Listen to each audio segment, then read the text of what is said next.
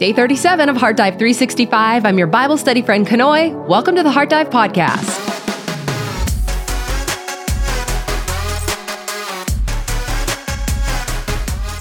Welcome back, friends. Today we are in Exodus chapters 22 through 24, where God continues to lay out the laws, and also he is going to establish his covenant with his people at Mount Sinai. But before we begin, we are studying in the ESV translation by Crossway. And if you could please help us out by just hitting that like button, especially if you are a part of this family, if you are a heart diver and you say, I love the word of God, I'm ready to study, and I believe that every single person in this world needs to be in God's word, because this is where we find our daily provision of everything that we need. And if you could invite somebody to this Bible study, that would be awesome too. I know plenty of people have, and we're so grateful for that. More than anything, we just want people to be in the word. We want people to grow their relationship with Christ, and this is absolutely one of the ways that you can do that. Otherwise, you can always head to our website, heartdive.org, if you have any questions about our ministry, what we're doing, our mission, the heart behind it, all the good things. It's all right there. Also, you can sign up for our newsletter by heading on over to our website, heartdive.org/newsletter, and you will receive in your inbox every single day the video, the podcast, the notes, all the good stuff. So without further ado, let's pray. Our Father who art in heaven, hallowed be your name. Your kingdom come, your will be done on earth as it is in heaven. You already know what that looks like, God. You've already spelled it out. It's been written in heaven. And so now we are wanting to take part in that and partnering with you to be able to make it happen here on earth, not on our own will, but simply by walking in step with you. Every single day, every breath we take, every word we speak, we want it to come from you, Holy Spirit. So we just open up ourselves to you today to be able to envelop our spirit, to take up residence in it, to dwell within us, so that our minds, our thoughts, our actions, our words, everything will be submitted to you and will come forth from that place that is within us. We love you so much, and we just ask that you please forgive us for anything that we have done that has hurt your heart, hurt somebody else, maybe something that we've done that was completely against your commandment, or maybe where we stopped short of the things that you asked us to do. And so I pray that you will speak clearly to us today, Lord, in full truth, so that we are able to hear that once again. I pray for confirmation through your word today. I pray for revelation in your word today. And we just want to be ready and willing to be obedient children of God. So help us to forgive others as well, because we know that is a direct commandment, and we also want to be set free today. We love you so much. We pray these things in Jesus' name. Amen. So we left off in chapter 21 with the laws about restitution, and so they continue here in chapter 22.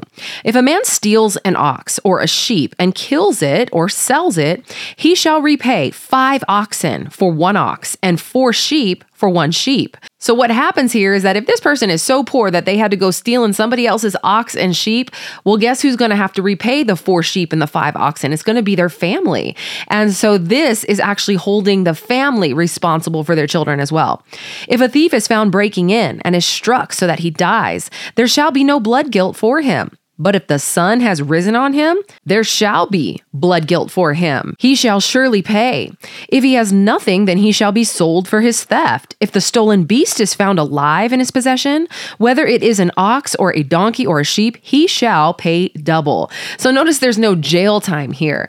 They are actually having to pay restitution. And that restitution, especially for animals, we see here is more than the value of that animal. Why is that? Because animals were the livelihood of these people. And without it, they're not only losing the value of that animal, but also the work that this animal could have done. And why would there be blood guilt whenever the sun comes up? Well, if you think about it, there's not all of the street lights going on like there is today. So at nighttime, you really would not be able to see. There could be confusion in that case. But as soon as that sun comes up and there's light, there's going to be a higher responsibility or accountability. And if you look at that spiritually, it's the same way. The more light that is shed upon the word of God in your life, the more you will actually be held accountable, because now you know even more as to what is right and wrong. But with that said, also with the more light that is shed upon the word in your life, and the more righteous and obedient you are, the more or the higher reward you will reap in heaven. Verse 5, if a man causes a field or a vineyard to be grazed over, or lets his beast loose, and it feeds in another man's field, he shall make restitution from the best of his own field and in his own vineyard. So here we see God putting a value on personal responsibility and accountability. And we don't always have to be present for sin to occur, because James 4 says that anyone who knows the right thing to do and then doesn't do it, they sin.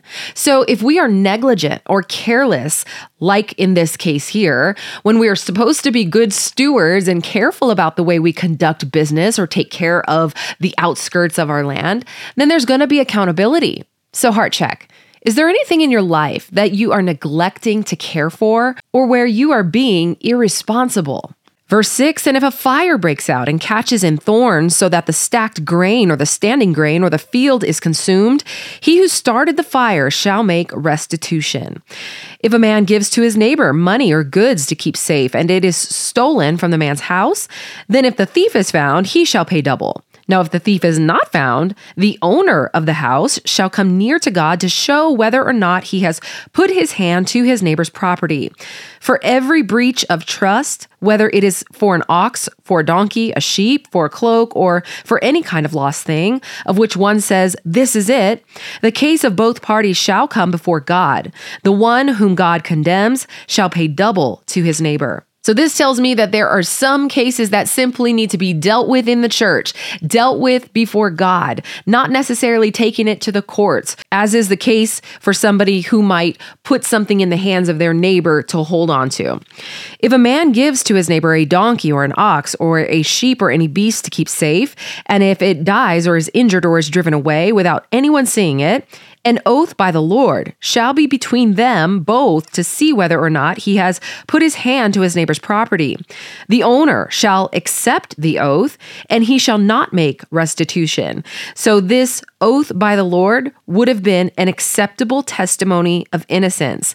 And the fact that the owner has to accept the oath is kind of like saying they are innocent until proven guilty. And remember how we were talking about how, man, don't you wish you could go back to the days where your word was good enough? Well, one of the reasons why the word was so powerful is because if someone were to bear false witness, they would have been held accountable if they were found to be lying or to be twisting the truth. And they would have suffered severe consequences. There was so much value placed on the word.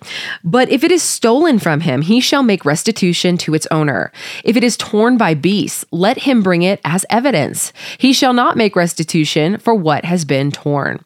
Now, if a man borrows anything of his neighbor, and it is injured or dies, the owner not being with it, he shall make full restitution. But if the owner was with it, he shall not make restitution. If it was hired or rented, meaning there was payment made, it came for its hiring fee, and therefore they will not be held responsible. The renter of that particular thing won't be the one to have to pay for it. Now, if a man seduces a virgin, and this word seduces here actually implies consent, so we are not talking about rape. So if a man seduces a virgin who is not betrothed, so this would be someone who is not engaged to be married and lies with her, he shall give the bride price or the dowry. So basically a dowry or an engagement gift was given to the family of the bride whenever a man wanted to marry a woman for her and make her his wife. If her father utterly refuses to give her to him, he shall pay money equal to the bride price for virgins. So remember how parents actually have the say in who their children married. So in this case, if a man brings home a lady and dad says, nope, not good enough, then that family is going to have to pay for her anyway, because basically that engagement began the moment that he seduced her. And so they would be held accountable for that. Verse 18, you shall not permit a sorceress to live. And sorcery was practiced both via demonic power as well as through drugs, because the Greek word for sorcery, we have the root pharmakos or pharmaceutical. And why is this such a big deal? I mean, there are a million other things that you could think is way worse than practicing sorcery. Well, it is because this is a crime against God, because you remember in the Ten Commandments, the very first one is there shall be no other gods before me. And so consulting the dead is like you are trying to tap into some other sort of power power to be able to control a situation. And there's really no record in the Bible of a sorcerer or a witch being put to death, but it is absolutely implied here. And because there is record of people committing false worship, those situations actually could have included sorcery. But again, no record of this actually happening. Whoever lies with an animal shall be put to death. And I'm like, do we even need to say this? Oh my gosh. Apparently we do. I don't know. Whoever sacrifices to any god other than the Lord alone shall be devoted to destruction. You shall not wrong a sojourner or oppress him, for you were sojourners in the land of Egypt. So treat foreigners in a very nice way. In other words, be kind. You shall not mistreat any widow or fatherless child. So here we're seeing God's heart and who he really values or tries to protect because they are the weaker people. So for example, the foreigners, the widows, the children.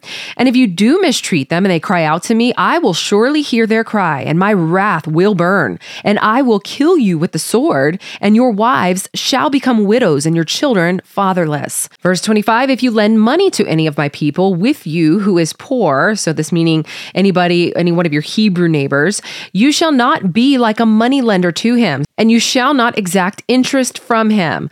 If you ever take your neighbor's cloak in pledge, you shall return it to him before the sun goes down. For that is his only covering, and it is his cloak for his body. In what else shall he sleep? And if he cries to me, I will hear, for I am compassionate. You shall not revile God, nor curse a ruler of your people. Now this word ruler, it might be in your translation, gods or judges, because it is the Hebrew word Elohim. Remember, I said before that that word is used for many gods in the Bible, but in this case, it is likely referring to rulers or judges. You shall not delay to offer from the fullness of your harvest and from the outflow of your presses.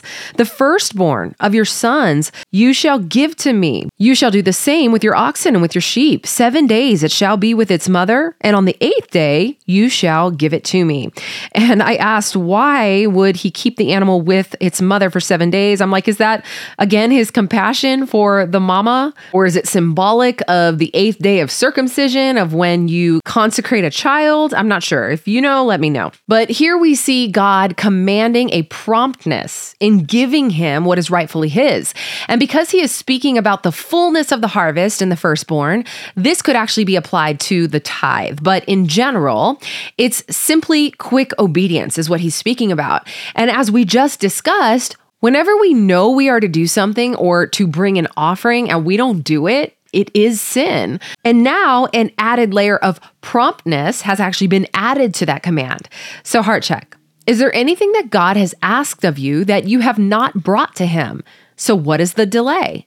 Verse 31, and you shall be consecrated to me, therefore you shall not eat any flesh that is torn by beasts in the field. You shall throw it to the dogs. So in other words, don't act like an animal. Don't act like a savage. And as we will see throughout Leviticus, he is going to lay out what is clean eating and what is not, because holiness is actually marked by the diet. And still with us today, our holiness is going to be marked by the things that we are spiritually eating. I really need to stop talking with my hands. Chapter 23. You shall not spread a false report. You shall not join hands with a wicked man to be a malicious witness. So while this is referring to court cases, we can look at it as spreading false information or speaking with malicious intent towards someone as being prohibited by God. I mean, to put it plainly, no gossip girling in the kingdom. And the one spreading the gossip isn't the only one at fault, because sometimes we think, oh, if I'm not saying the words, then I am not contributing to the gossip. But it's actually also the one who listens, who has an ear that itches to hear all of those juicy details. So heart check, do your ears perk up whenever there's gossip? Are you speaking behind others' backs? Verse 2, you shall not fall in with the many to do evil, nor shall you bear witness in a lawsuit, siding with the many so as to pervert justice, nor shall you be partial to a poor man in his lawsuit. So in other words, you are to have blind justice, no biases based on any sort of social standing, and there's also no buying of expert witnesses, which we see today in court cases. Verse 4, if you meet your enemy's ox or his donkey going astray, you shall bring it it back to him. And if you see the donkey of one who hates you lying down under its burden, you shall refrain from leaving him with it. You shall rescue it with him. Now, this was a society where revenge was the knee-jerk reaction. So to hear God commanding this new idea of being kind to your enemies really must have ruffled some feathers. And it doesn't seem fair, doesn't make sense in our human minds to be kind to someone who is not kind to you.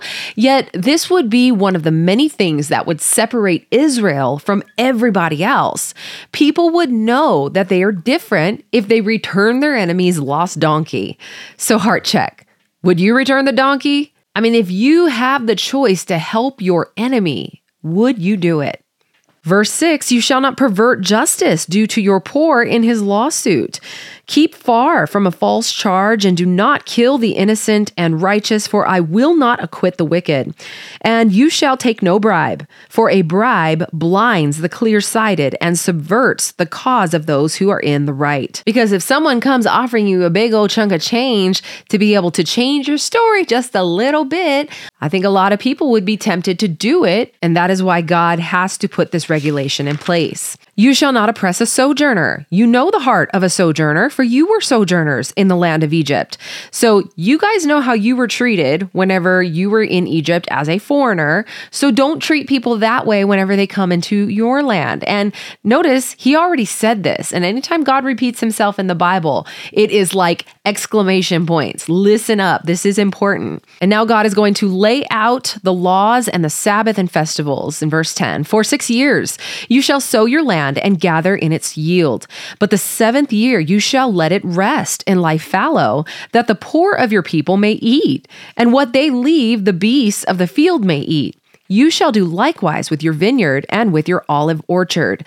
So this would be an incredible act of faith. For an entire year not to work. I know what that looks like. Trusting God for your provision, but also it is God's provision for the poor and for the wild beasts of the land. And I just thought, wow, that just expanded God's heart even more in my heart.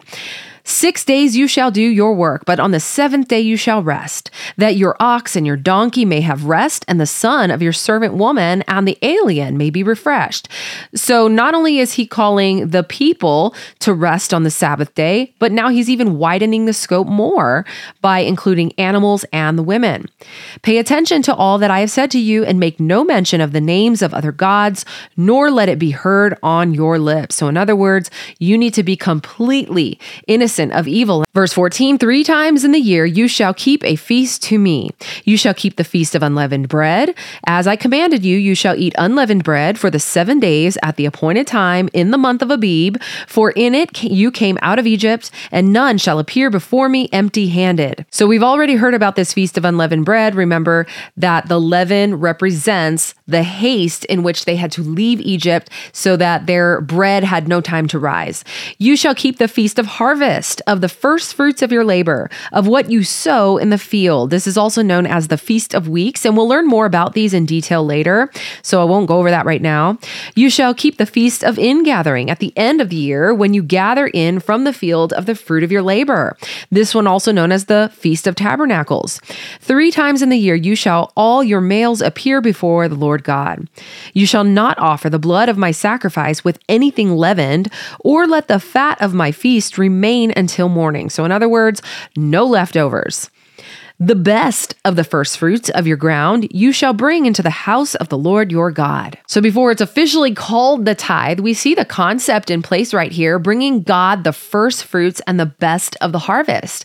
And this would prove that they acknowledge that everything comes from God. And while tithing will not get you saved, because we are saved by grace and not by works, there are still massive benefits to it, with one of the main ones being an unspeakable joy whenever you are generous and you trust in God's provision rather than being stingy and doubtful. And we can apply this to so many things in our lives. I mean, the first fruits of our day or our energy, the first fruits of our talent, the first fruits of our time.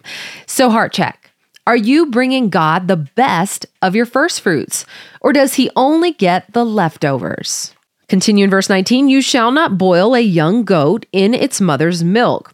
The Jewish faith actually takes this to the extreme in not even allowing anyone to drink milk or any dairy products while eating meat. You cannot eat cheeseburgers because that would be considered not kosher.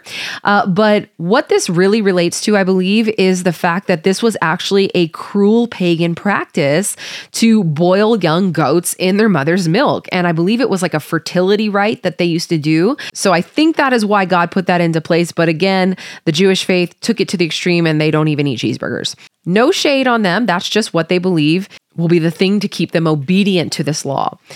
Behold, I send an angel before you to guard you on the way and to bring you to the place that I have prepared. And this, of course, points us to Jesus, the angel of the Lord, to guard us and also bring us to the place that he has prepared. Because remember, Jesus says, I'm going to my Father's house and there I'm going to prepare a place for you. So pay careful attention to him and obey his voice. Do not rebel against him, for he will not pardon your transgression, for my name is in him. But if you carefully obey his voice and do all that I say, then I will be an enemy to your enemies and an adversary to your adversaries. When my angel goes before you and brings you to the Amorites and the Hittites and the Perizzites and the Canaanites, the Hivites and the Jebusites, and I blot them out, you shall not bow down to their gods, nor serve them, nor do as they do, but you shall utterly overthrow them and break their pillars in pieces. You shall serve the Lord your God, and he will bless your bread and your water, and I will take sickness away from among you. None shall miscarry or be barren in your land. I will fulfill the number of your days. I will send my terror before you and will throw into confusion all the people against whom you shall come. And I will make all your enemies turn their backs to you. I mean, these are wonderful promises by God if they will listen and obey what he is commanding. And I will send hornets before you. And I was like, okay, I know I have read this before. I'm pretty sure I've even talked about it, but I cannot recall what in the world these hornets represent. Couldn't even find it today when I was studying. So I don't know if this is just pointing to some sort of supernatural phenomenon or if the hornets are a metaphor for something. So somebody let me know in the comments. And these hornets will drive out the Hivites, Canaanites, and Hittites from before you. I will not drive them out from before you in 1 year, lest the land become desolate and the wild beasts multiply against you. Little by little, I will drive them out from before you until you have increased and possess the land. So God is letting them know that he is not in a rush and that he is going to drive out the inhabitants just little by little.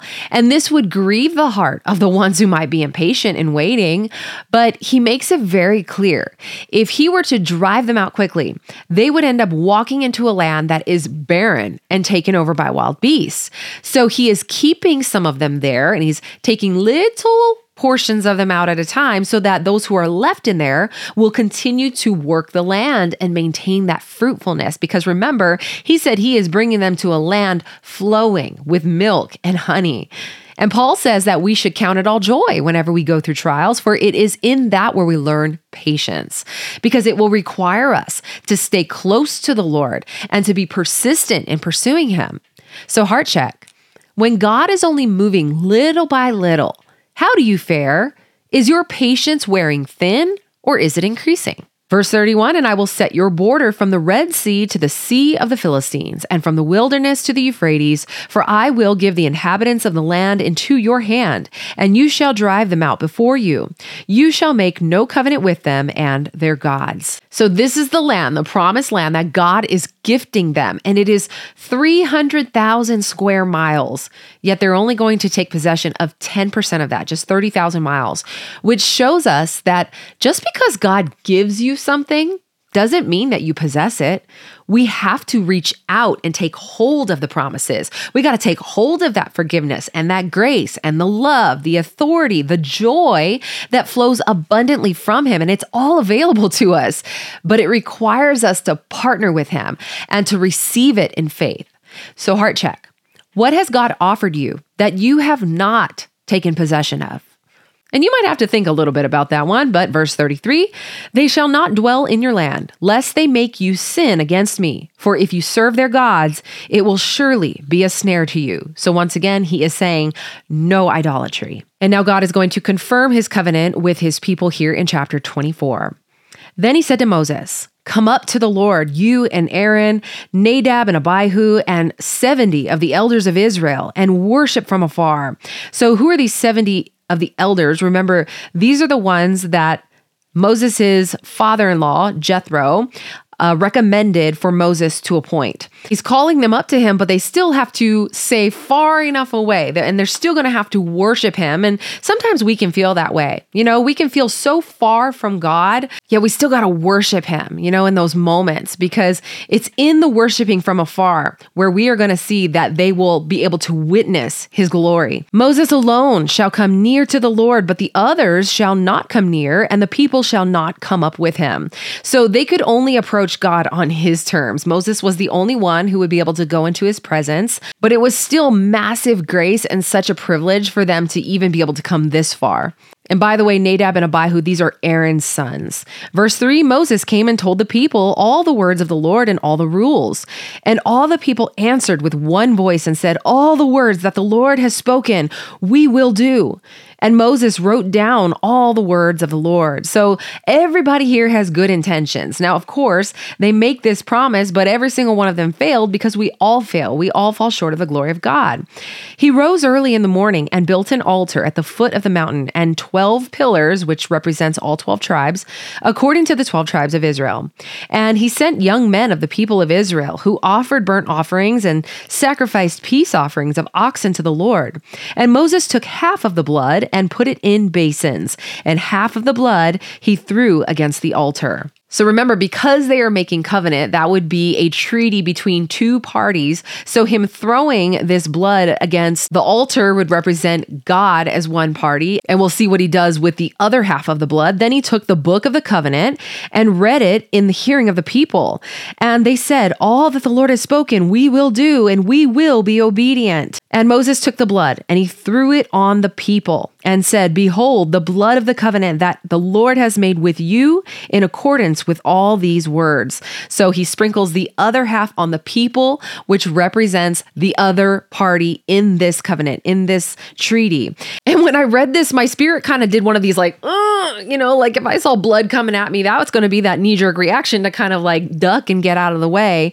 And it seems kind of like this gruesome act, but if we think about and understand sin and forgiveness and again, God's heart, it will make a little bit more sense. So let's take a look here. Why blood? Because people ask me all the time, why would God do this? Why does he require bloodshed in sacrifices? Well, blood represents life. And because God is holy and sovereign and the judge of the universe, and sin is worthy of death, then there would need to be some sort of blood substitute in order to atone or make payment for those sins. So it's either going to be the life of the person or there's going to have to be some sort of atonement. So animals would be the substitute for the life of that person. It's a life for a life. But sadly, in the Old Testament, this was only a temporary fix because they would have to come again with another sacrifice because it wouldn't cover them eternally. And this is why we needed a savior. This is why we needed the Messiah to be the final and the perfect sacrifice for all of our sin, to take our place, to take on the wrath of God. So when the blood was sprinkled on the altar, this signified that the people were able to now approach God once again. And then the blood on the people symbolized the fact that they were forgiven and they were able to be reunited with God once again. So the sacrificial death was the atonement or the payment for that sin. Verse 9, then Moses and Aaron, Nadab and Abihu, and 70 of the elders went up, and they saw the God of Israel. There was under his feet as if it were a pavement of sapphire stone, like the very heaven for clearness. Now we know that the Bible says that no one has ever seen God face to face. So this is what would be a theophany or could have been a Christophany, meaning the appearance of Jesus before his incarnation. And we say this because of the fact that it says that there were feet there. So we are seeing like a person. So it wouldn't be God the Father. It would have had to have been the Son, because no one has come face to face with the Father. And he did not lay his hand on the chief men of the people of Israel. They beheld God and ate and drank. Now, fellowship meals or celebratory meals would often take place after covenant was made or an oath was made to be able to seal it up and say, yes, we're in agreement. We're going to fellowship. We're going to celebrate this. But notice it says he did not lay his hand on the chief men of the people. So they're having this fellowship with God, but there isn't that intimacy that only Moses has, or that intimacy that we have with the Father because of Jesus. Verse 12, the Lord said to Moses, "Come up to me on the mountain and wait there." Remember, Moses is the only one who's able to come to God. "That I may give you the tablets of stone with the law and the commandment, which I have written for their instruction." So remember when I said that God is only going to reveal things to the ones that he knows are going to do something with the words that he has spoken. And so he knows that Moses is going to tell the people, and so he is going to give him that instruction through these tablets. Now, there were 2 tablets, of course, and we all have that picture in our mind of whenever we learned it in Sunday school or we read it in a children's Bible of the 2 tablets of stone. But many of us probably never asked, why were there 2 tablets? Well, typically in a Middle Eastern treaty, there would have been duplicate copies made, kind of like the carbon copy that we used to make whenever we didn't have these digital files nowadays. So Moses rose with his assistant Joshua. So here we see the second mention of Joshua. And Moses went up into the mountain of God, and he said to the elders, "Wait here for us until we return to you." So this plural form saying us means that Joshua accompanied him up the mountain. But remember, up here in verse 2, it says that Moses alone shall come near to the Lord. So perhaps Joshua only accompanied him halfway up the mountain. I mean, we know that he is not able to go into the presence of God, but he did go with him up the mountain regardless. "And behold, Aaron and Hur are with you." So Aaron, his brother, the mouthpiece of Moses, the prophet for Moses, "and whoever has a dispute, let him go to them." So they are to maintain order among the people at the base of the mountain. And of course, we know they're actually going to fail at this.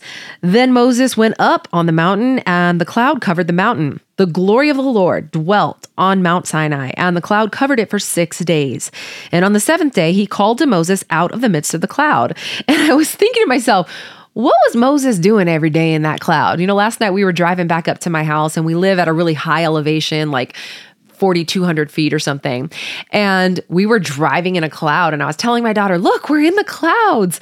But I think this cloud must have been incredible. I mean, I don't know if you were a kid and watched the Care Bears. I always dreamt of being able to be in a cloud one day, or to sit on a cloud in that comfort and that magic feeling. But yeah, I just kind of wondered, what was Moses doing for the 6 days in that cloud? I don't know. Just makes it a little more real whenever you think about those things. Now, the appearance of the glory of the Lord was like a devouring fire on the top of the mountain in the sight of the people of Israel. Moses entered the cloud and went up on the mountain, and Moses was on the mountain for 40 days and 40 nights. Now, I don't know if there is a mega significance with this particular 40 days and 40 nights, but we've seen 40 days and 40 nights in other places like Noah's flood, Jesus going into the desert for 40 days. So there's definitely significance in the Bible with the number 40 and it relating to a length of time. But regardless, this was a long time. I mean, a month and 10 days that these people are sitting at the base of the mountain just waiting every single day for Moses to return once again. So we will continue this reading tomorrow, but for now, let's take a look at some deep dive questions. How do these laws reflect what God values? How can these laws be applied to modern day societal justice? How do you see the treatment of foreigners in your country? How do you view them? While Moses is in a privileged position in the eyes of both God and man, what emotions do you think he may have actually felt in his place of isolation? What significance does the writing of the word hold for us today? And how can we apply it personally? So Heavenly Father, we just thank you so much for continuing to show us more and more of who you are. Your compassion and your desire for fair treatment and purity and justice, it's all so evident in this reading today.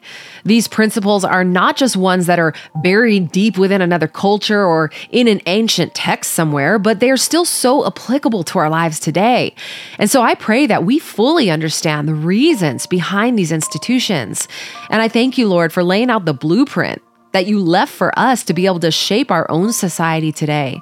I pray, God, that we will come back to the morals and the ethics that reflect a desire for purity and a heart for the ones who truly need help. I pray that we will see the practicality of things like not spreading false information or going with the flow of the crowds and how they will only manifest to our detriment. Help us to be kind to those who mistreat us. And I pray that we will all return the donkey, should we be given the chance.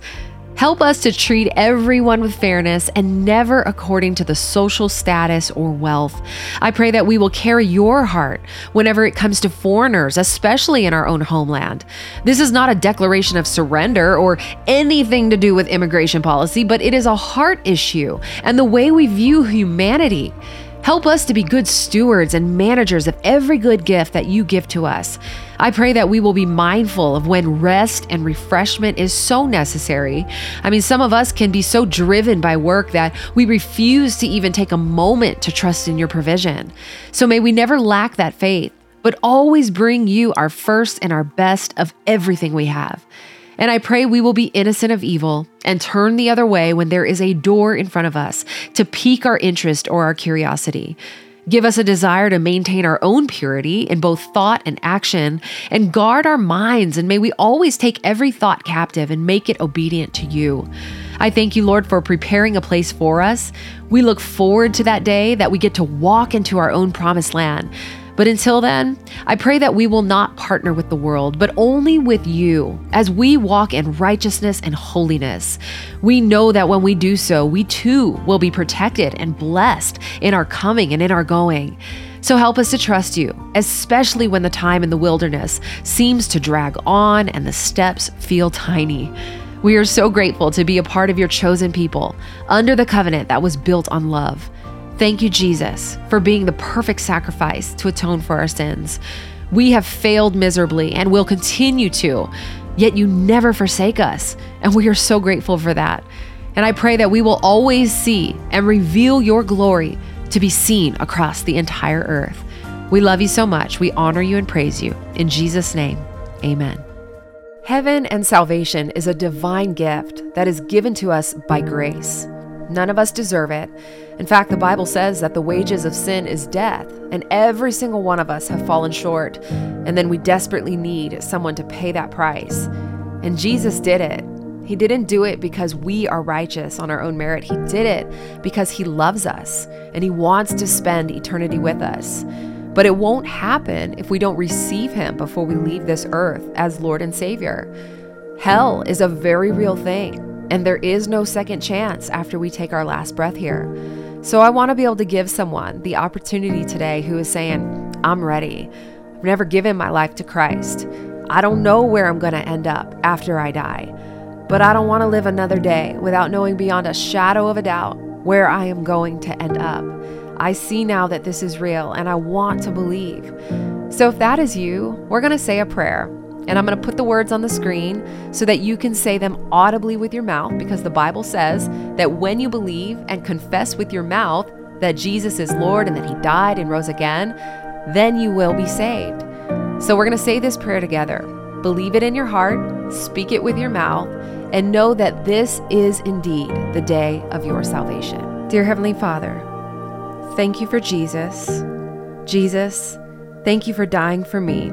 I believe that you came, you died, and you rose again. I confess my sins to you today, and I turn from them, and I now live my life for you. I know that I am forgiven of all my sins, so I receive you now as Lord and Savior, and I belong to you, Jesus.